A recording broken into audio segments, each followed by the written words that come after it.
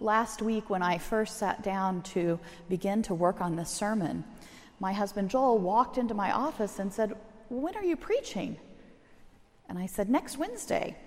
He said, "This is a long time before that for you to start. You must be a little nervous about it." He would be accurate. And I did spend time doing those things that I was reminded of in this seminary environment that we're supposed to do when we preach. I even went to the library and read some journal articles. I looked up and reached outside of my favorite commentaries and read a few new ones. I thought, this is my chance, my first Wednesday sermon as a faculty member. I need to do it right. I even thought about the word pericope and looked up what is missing in the Old Testament. I have to tell you, I've not used the word pericope in my regular vocabulary since I was a seminarian. And all of this was working around in my heart and my soul and my head, and I took a call earlier this week on Monday from my closest friend from seminary, somebody I'm still very, very close to after 20 years. After checking in about our families and other things, we talked about what we were doing for Lent. And she told me that she's reading this great little book called The Spirituality of Imperfection. And she said, "You should get it. You'll get through it 2 or 3 times during Lent. It's just really, really good." So I did. I ordered it on my Kindle and thought, I'll read a few chapters tonight. I started it. And I got up the next morning, did my prayer time, sat down to work on this sermon, and really wanted to yell at God. Because the sermon that was in my heart and in my prayers had nothing to do with any of the research I spent last week doing. Instead, it was this little book was the catalyst. I began to think about the image of the potter. This idea of being broken down, something that falls in on itself and then is reformed. Something that some people would choose to throw away. But God is the potter who takes that clay and makes it again into something beautiful. I also began to think a lot about the mother in the gospel stories. She is so much like so many of the parents of the children I taught at many, many schools. She only wants what's best for her sons, and she's willing to ask for it. Please, Jesus, let them sit on your right hand and your left hand.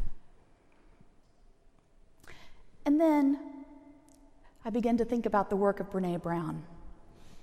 Now, some of you are sitting in your seats thinking, yes, Brené Brown, because you love her. Others are sitting there thinking, who is she and what does she have to do with this sermon? Brené Brown is a social worker, a clinical social worker, and a researcher who's on faculty at the University of Houston. And for the last 15 years, she has spent her time researching connection and disconnection between people, vulnerability and shame, the things that help us come together and those that keep us apart. Now, not only is her topic interesting to me, but as a qualitative researcher, she is an exceptional scholar. She's one of the leading voices in using a theory called grounded theory.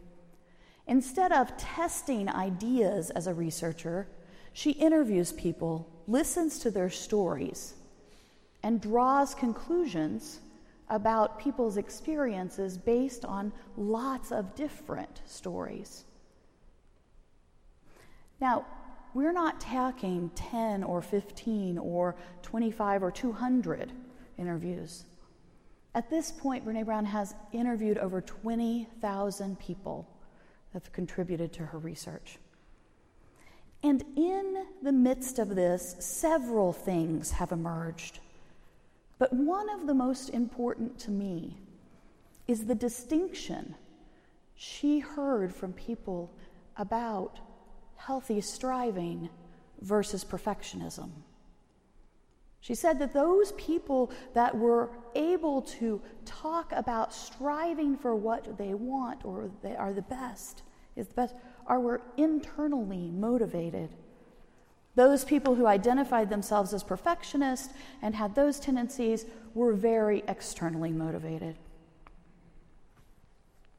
From her book, The Gifts of Imperfection, perfectionism is not the same thing as striving to be your best.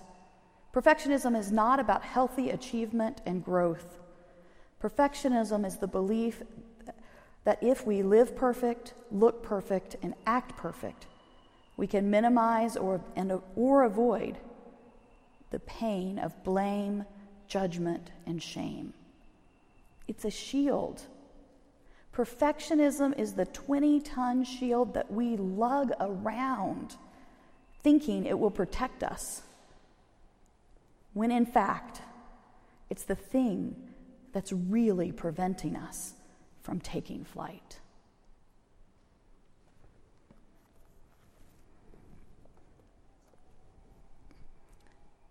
The mother in the gospel story doesn't ask that her son's hearts be filled with love, doesn't ask Jesus to teach them, doesn't ask Jesus how they can serve God. Instead, she asks if they can sit on his right hand and his left hand.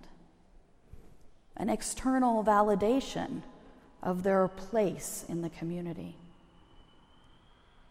She, I believe, is living into this image of perfectionism that Brené Brown talks about. And yet there's a different feel completely to the Old Testament reading.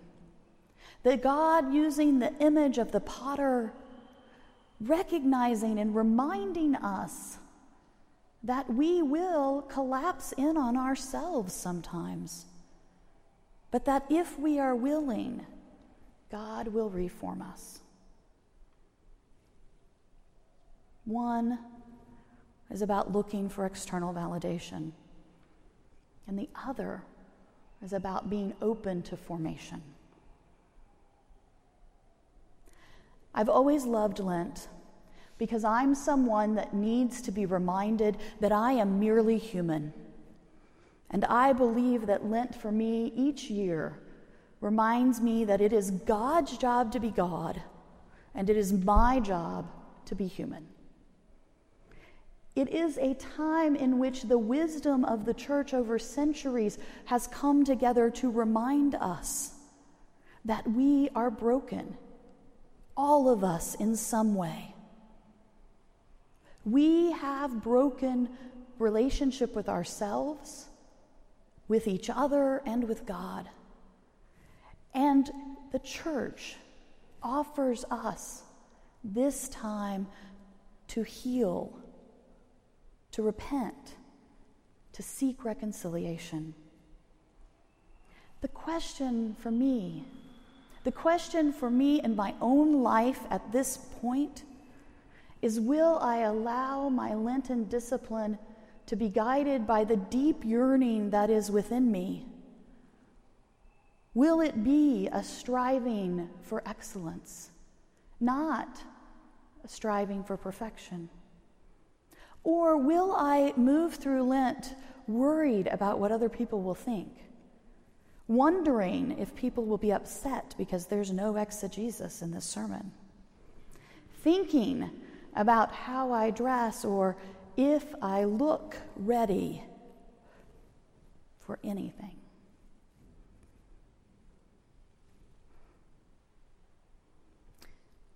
Back to that little book my friend recommended.